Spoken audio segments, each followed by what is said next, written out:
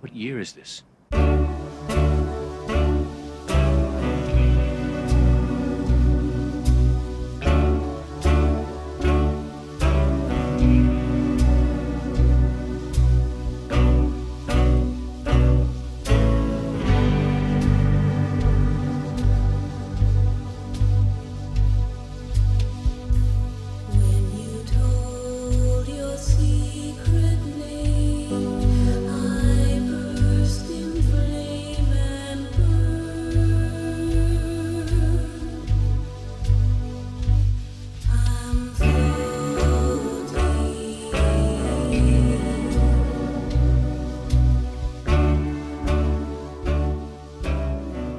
You are listening to Lost in Twin Peaks, a podcast for both first-time and veteran viewers of Twin Peaks, the mystery series that ran for 2 seasons in the early 90s on ABC, followed by a feature film, and 25 years later, a limited series on Showtime.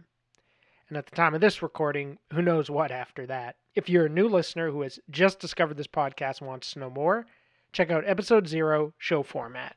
The following week of daily podcasts will cover Part 17 and 18, which together were aired as the finale of Season 3 on Showtime in 2017. The network used lines from each episode for titles, so Part 17 was also known as The Past Dictates the Future, and Part 18 was also known as What Is Your Name? Although recorded for patrons back in 2018, I am re-editing and re-presenting this coverage, including some new sections, for public release beginning on December 23rd, 2023. You can also explore the illustrated companion that goes with these episodes, published on my site, lostinthemovies.com, this morning. This illustrated companion, as always, incorporates screenshots and other images to reflect stories, characters, events from the time, and so forth, in some cases in greater detail than the podcast themselves can. This is a unique episode to listen to because it's coming out in December 2023 after a long pause when I covered Season 3 in 2022, and I wanted to finish that season, but I still have Season 2 left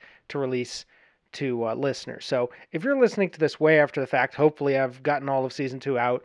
You can go down the podcast feed in the order of episode, and you wouldn't even notice that this was released earlier than much of Season 2. If you're listening to it at the time, of course, you haven't heard the Season 2 stuff yet, so stay tuned for that. But if this is the final episode that you're hearing, we'll talk about that a little bit at the end and whether or not this will be the last of Twin Peaks. So stay tuned in this to these episodes for that discussion. But as far as the Season 2 stuff goes, I skipped over that so that I could release Fire Walk with Me in at least part of Season 3 in time for some anniversaries in 2022. And now I want to go back and release all the Season 2 coverage publicly. Of course, all of this, as I mentioned, is already all recorded for patrons. So if you want to hear it right now, you can go to patreon.com/lostinthemovies. And all of the Lost in Twin Peaks coverage is there for Season 2. But if you want to hear it in the public form with the illustrated companions as your guide along, that will be released probably in 2024, at least beginning in 2024. It's a lot of weeks, so it might go into 2025. I might have to wait longer. I don't want to release Season 2 until I've completed the re-editing and representation work behind the scenes for all of them. Because I made that mistake with Season 3, I made it with Season 1.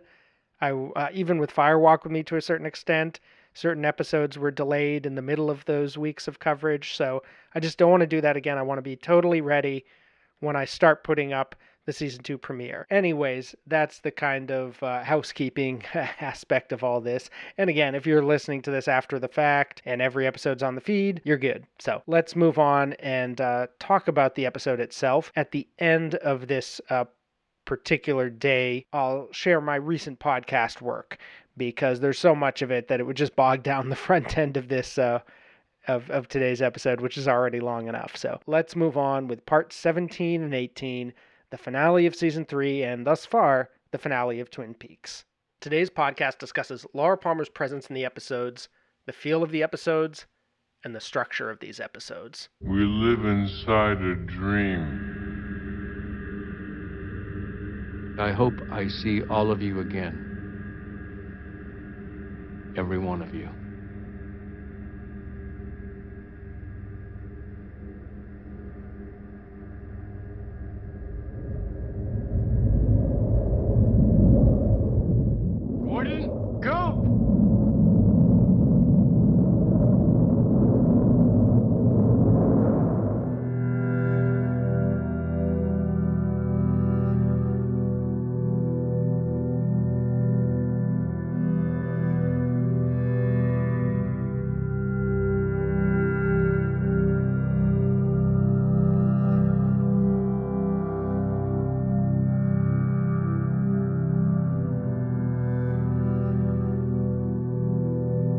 Let's begin this discussion with the character who began it all, Laura Palmer. We see the end of Fire Walk with Me, of course, and, we watch it now from a distance, black and white, music removed, etc., as I discussed. We get some new material when she stops in the woods, and that apparently was Cheryl Lee playing her with just some makeup. Like they said, they didn't even do that much digital. Not sure about that, because it does look like she was sort of adjusted somewhat, but it has an eerie feel to it. Like, it doesn't feel exactly like they did a good job with it, but it's still, there's something uncanny about it. It's like she's a different kind of Laura, almost like a mirage of Laura, which works, I think, for what we're seeing and what's happening here. Of course, one of the coolest touches is in Fire Walk with Me, she screams at something in the middle of the scene in the woods. We have no idea what she's screaming at. And, of course, they didn't either. It just was sort of a nice touch. But now it's interspersed with Cooper poking his head out from behind the tree. So it's like she's literally screaming at Cooper. And that was one of the things I liked that made me feel like this is actually continuous with Fire Walk with Me.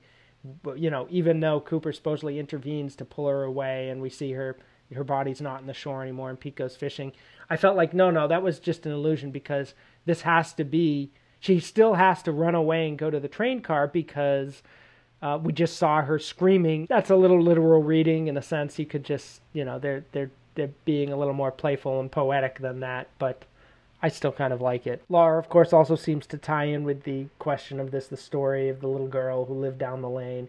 And Carrie Page ultimately is the culmination of a dance between Cooper's story and that of the traumatized middle-aged women. It'd be Diane, Sarah, who is older, but, Grace Zabriskie still looks pretty young, so we'll include her in the middle-aged category as well. But Audrey, the images of Laura we see, and then ultimately, Carrie Page, that's an interesting dynamic that's at play here, I think. And it's kind of new for Lynch. I mean, trying to think, like even Laura Dern in Inland Empire's pushing 40, like she's not quite middle-aged yet. She's still, they shot that film for years. She's still kind of a 30-something actress. So, I can't think of any films where he's actually centered a story on a middle-aged woman as opposed to just a really young woman. Dorothy Valens is an older woman, but she's a young, older woman. Yeah, the closest I can think of is Wild at Heart, where the villain is a middle-aged woman.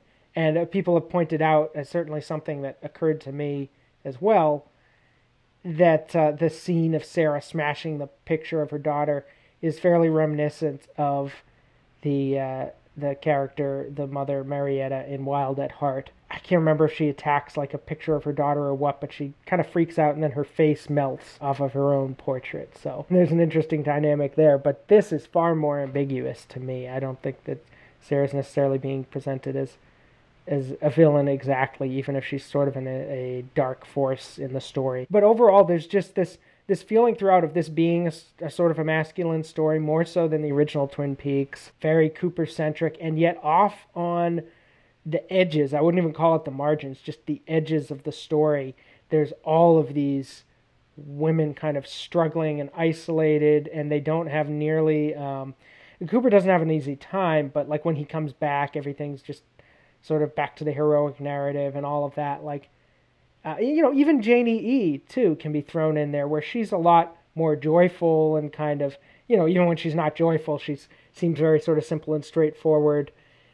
It's interesting that they decided to make her and Diane sisters, that says something about their characters and the dynamic going on there. And I talked about that a little in the previous episode, part 16. But so to go back to Laura, Carrie Page is the culmination of all of this, where now it's Cooper, it's this older male hero and this sort of lost, troubled female, middle-aged female, and they're sort of put together, and these two narrative strands are coming together here and culminating with that duo. It feels appropriate in a way, even if Laura herself hasn't played that big of a role in the series.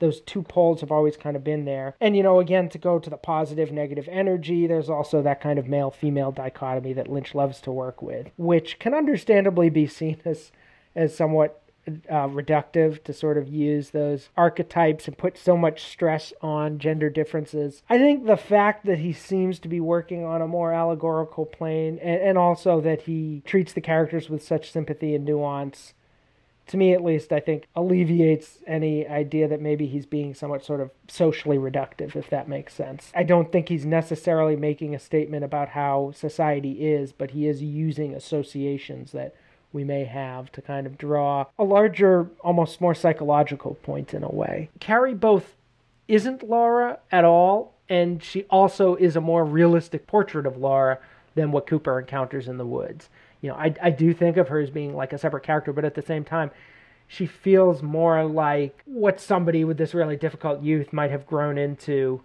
over the years, just being worn down but still surviving, versus this kind of idealized princess in the woods that the knight is going to reach out his hand and save. That's where that dichotomy between the two episodes, one of the areas where it comes out the most pronounced, is to have Carrie on the one side on part 18 and the Laura in the woods on the other side on part 17 just vanishing. Like, she's so chimerical that she can't even sustain like a physical presence there. And it's the real Carrie who's, even if she is a different person, actually able in the end to channel and communicate Laura's energy through that scream. One last note. Lynch was asked recently about Carrie Page if he wanted to continue her story, and he had a really interesting response to that. And according to Scott Meisner on Twitter, Lynch's answer was, "It is calling, but there are a lot of disturbances."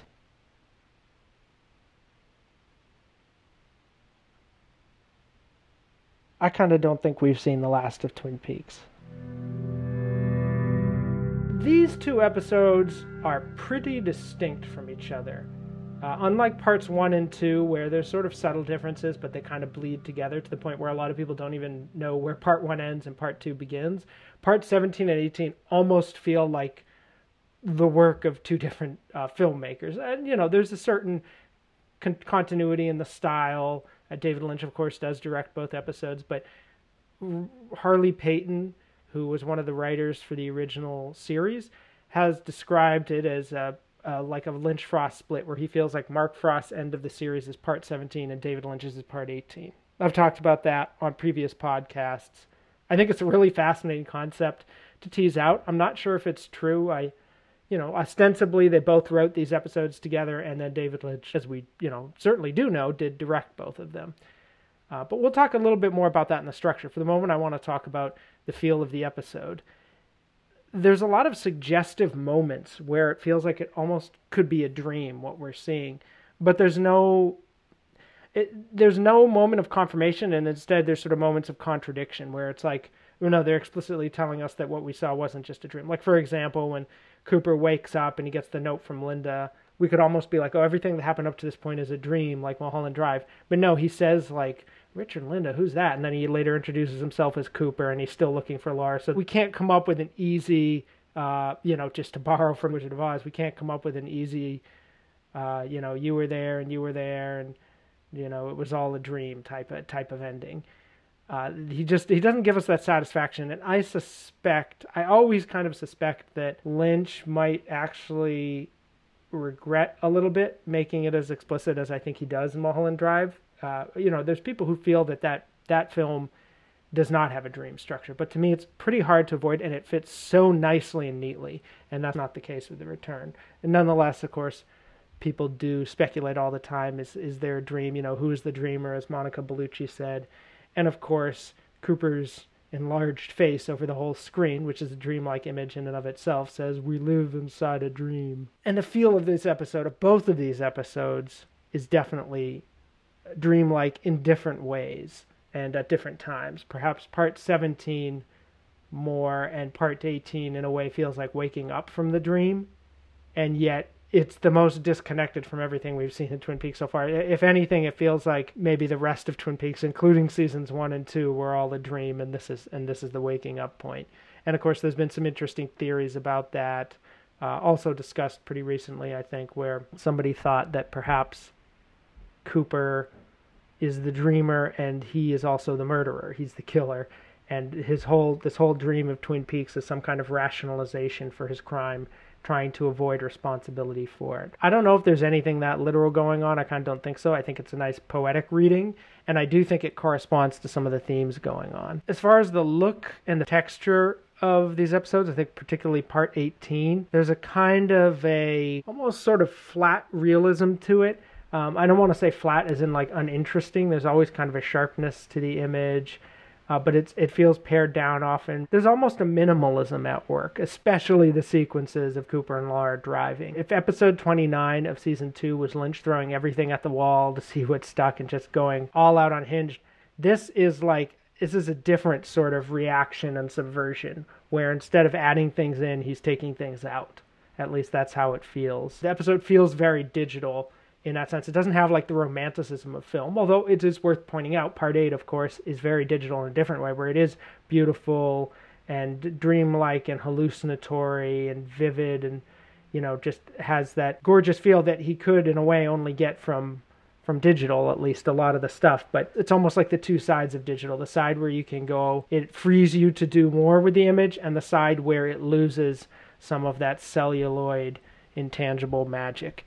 And if part 8 is the side of looking at digital in terms of what it can give you, part 18, I think, is looking at what it can't. And I think that's important here because I think part 18, just as Judy is described as sort of the negative force in relation to some other sort of positive force, presumably, this is the negative force of Twin Peaks. To the extent it's Judy's world, you can talk about what that means in terms of story. In terms of style, I think it means what we see and feel, this emptiness of Twin Peaks, this tiredness of it. Even when they drive into the town, everything seems kind of dead and very normal. People have wondered if this is the reality of Twin Peaks. This is like they've left the narrative and now they're in the real world. This is like Snoqualmie, North Bend or something, and that's why the real resident of Twin Peaks lives there. So we'll get more to that later, but I just wanted to touch on that because I always talk about the feel of the episodes at the beginning, and that's how that one feels. And part 17, I think, feels more almost cartoonish, like candy-like in a way.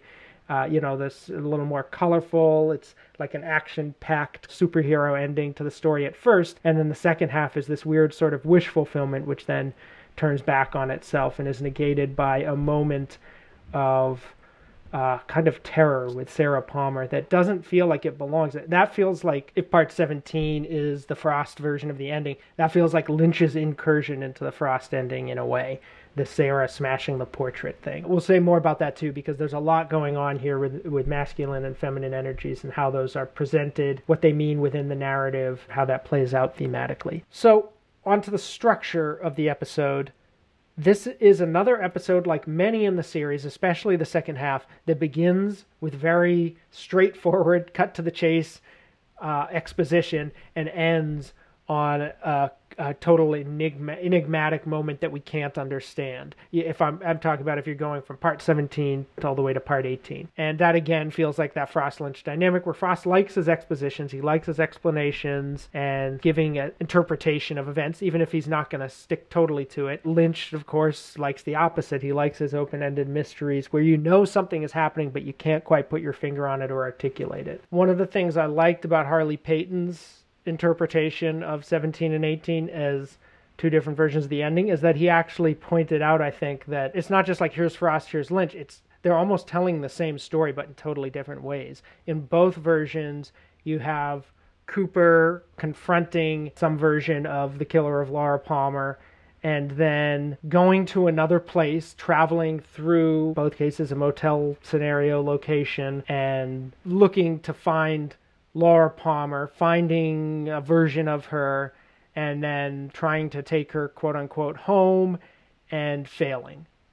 And both episodes have that narrative embedded, and both of them have him at a certain, quasi-halfway point, a little earlier, reuniting with Diane. And this is equally interesting if you look at these two, the way these two episodes are presented. They almost feel like they exist independently of each other. And within World, we kind of have an explanation for that of, well, if Cooper pulled Laura away from her fate, and then she got lodged in some other space, his own present is changed, because now he didn't come to Twin Peaks to try to find out who killed her, because she was never killed. You could dig into this stuff forever, and we'll talk about some of that. I think I'm mostly more interested in what it means thematically, kind of how it feels, the dynamics it sets up, than what the sort of literal, real-world, mythological explanations are for everything that we see. The mechanics of it don't interest me quite as much, and sometimes the theories that I've read, I think, are so focused on that, but I'm almost like, who cares? Like, it's a story universe where you can make up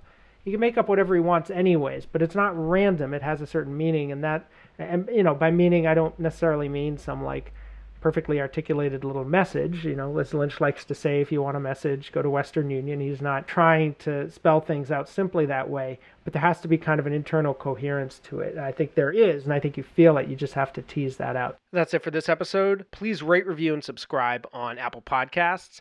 And if you want to support this work, you can join on patreon.com/lostinthemovies. Here's the podcast work that I've published in the past 6 months, in this case, since the last episode I published of Lost in Twin Peaks, which was on part 16 back in December 2022. So a lot of different podcasts to cover here, but let's go through them. And entries that weren't podcasts, that were written entries for my Twin Peaks character series. Follow the illustrated companion list to actually find this material, but starting from the most recent, I just appeared as a guest on the Creamed Corn in the Universe podcast.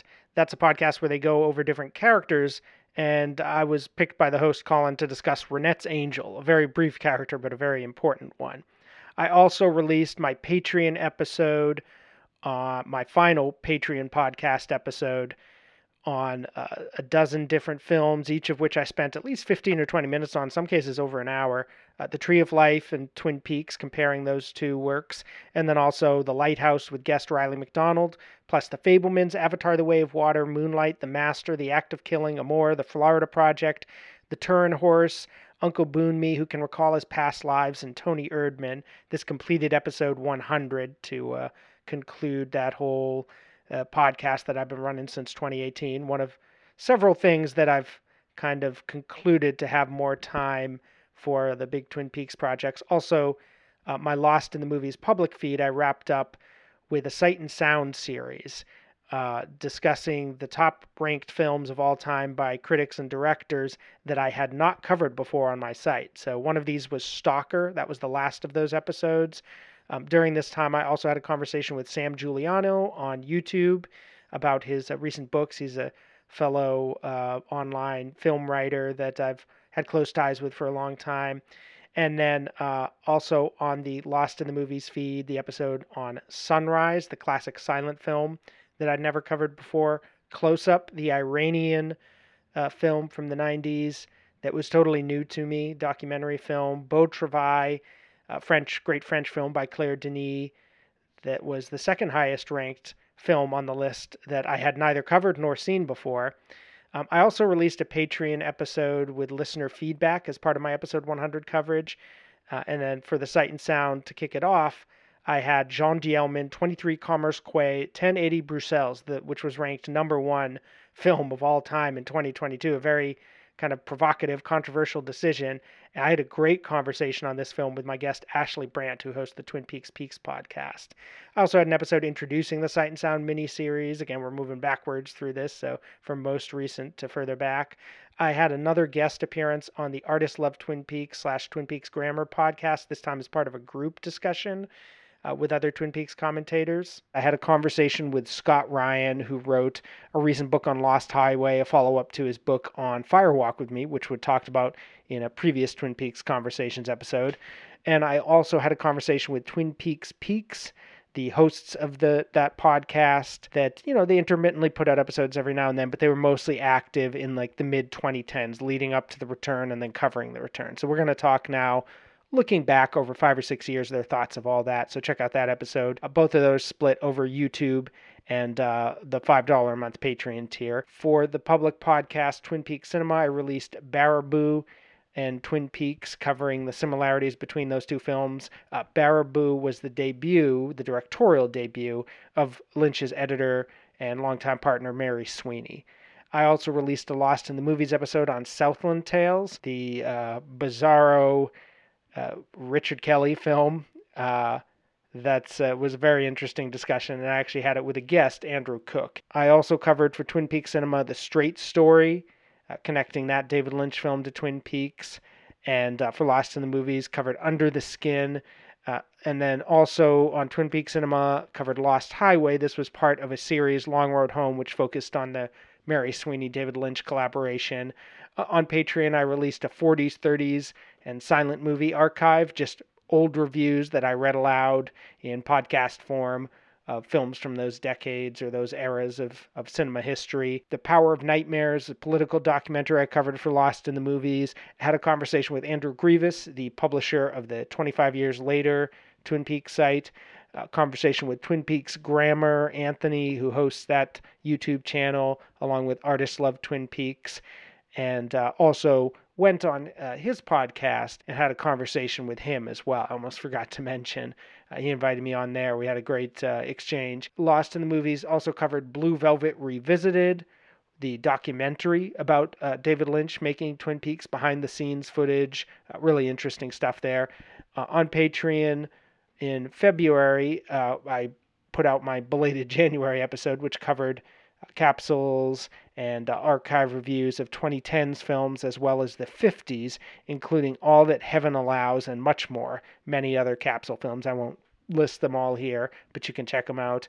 And also some public archives on 2010's films, both fiction features and documentaries on the Olympics. Put out a Twin Peaks Cinema episode on Eraserhead and also on Blue Velvet and Mulholland Drive. Those were part of a series called The Lynchverse, where I looked at different David Lynch films and their connections to Twin Peaks. Had a conversation with John Bernardi, the host of Blue Rose Task Force.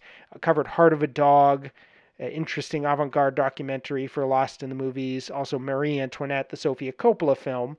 And I had a holiday special on Patreon covering the film The Apartment, the classic 60s comedy. And Twin Peaks Cinema episode on Rashomon, covering that film's sort of fragmented narrative and the way that relates to Twin Peaks. And then finally, I had a part of my Patreon episode on the 2000s with some capsules and archive reviews. That was a belated November episode. I mentioned part of that in the previous Lost in Twin Peaks, but this was the conclusion of that omnibus episode. Plus, there was a public archive on my 2000s films reviews. And then, as I mentioned, usually I just list podcasts in this section, but I also wanted to talk about my Twin Peaks character series that I put up in the first 4 months of 2023. And then again, when I came back in the summer for another 6 weeks or so of coverage. Right now on Patreon, you can read advance entries for number 30 through 23, with 22 on its way soon. I've written them all, but not released them publicly yet, because I always want patrons to have at least a month in advance access. And on the site, the entries I put up included some new intros to older pieces, where these were pieces I wrote back in 2017 when I started this character series, like studies on the characters ranked by screen time. And if they weren't in season 3, I didn't need to revise them. But in some cases, I needed whole new entries because these were new characters. In some cases, I had to revise old ones. So here's just the list of that. Musicians of the Roadhouse at number 31. New intro to Maddie Ferguson at 32. Jerry Horn at 33. A new intro to Wyndham Earle at 34. Janie E. Jones at number 35. A new intro to Hank Jennings at number 36. Bradley and Rodney Mitchum at number 37. New intro to Dick Tremaine at number 38. Annie Blackburn at number 39. She did have to be revised because of some of the content in Mark Frost's books, even though she didn't come back for season 3. Mike Nelson at number 40. Bushnell Mullins at number 41. A new intro to FBI agents Chester, Chet Desmond, and Sam Stanley at number 42. Detective Dave Mackley at number 43. Ray Monroe at number 44. Margaret the Log Lady Lanterman at number 45. Those are the ones that I released in the summer. And then if we go back to April and further before that, the rest of these entries. There was a new intro to Evelyn Marsh at number 46. Full entry on Richard Horn, number 47. New intro to John Justice Wheeler and Harold Smith at 49 and 48. Anthony Sinclair's number 50. Bill Hastings, number 51. Eileen Hayward, number 52. New intro to Philip Gerard, number 53. Candy as well as Sandy and Mandy at number 54. Carrie Page at number 55. New intro to John Renault, Mayor Dwayne Milford, Lana Budding Milford at 58, 57, 56. Sonny Jim Jones at number 59, Charlie at number 60, new intro to Ronette Pulaski at number 61, The Singer at number 62, Freddie Sykes at number 63, new intro to Jacques Renault at number 64, Ernie Niles, number 65. This is 5-6 months of material here, so bear with me. Deputy Chad Broxford at number 66. Sam Colby and Tracy Barbaretto at number 67. Hutch and Chantal Hutchins at number 68. New intro to Andrew Packard at number 69. Carl Rodd at number 70. FBI Chief of Staff Denise Bryce at number 71. New intro to Black Rose Blackie O'Reilly at number 72. Betty Briggs at number 73. Becky Burnett at number 74. The Roadhouse Patrons at number 75. They're discussed as a group together. Detectives T, D, and Smiley Fusco at number 76. Daria at number 77. Beverly Page at number 78. Kirsten Hayward at number 79. FBI Agent Philip Jeffries at number 80. New intro to Mountie Preston King, Judge Clinton Sternwood, Emery Battis at numbers 83, 82, and 81. Sylvia Horn at number 84. Phil Bisbee at number 85. Stephen Burnett at number 86. Johnny Horn is a bonus entry, number 24, because he had less than 10 minutes, but I'd written about this character before, so I just updated the entry. Vivian Niles, bonus number 23, and Heidi, bonus number 22.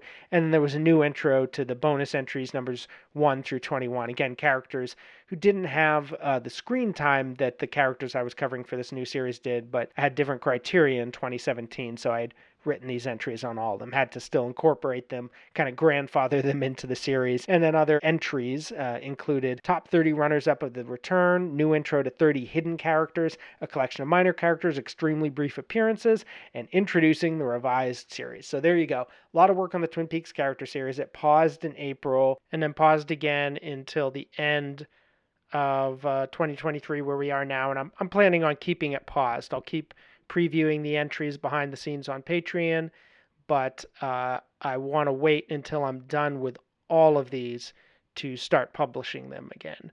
Similarly to with Lost in Twin Peaks, coincidentally both have about 22 entries left in them, but some of those are big, meaty entries, so they're going to take a while to get through. This one just fell way behind. It was such a bear. Such a challenge. I don't know why. All this material was completed years ago, but the re-editing process, the illustrated companions, they just suck up a lot of time. So I'm going to have to figure out a way to present all of this, but looking forward to doing that. Now, tune in tomorrow for more on parts 17 and 18. In this case, we're going to change up the structure a little bit, and we're actually going to focus on the events that happen specifically in part 17. So we're still going to organize it by like location and storyline, but I'm just going to focus on the part 17 parts.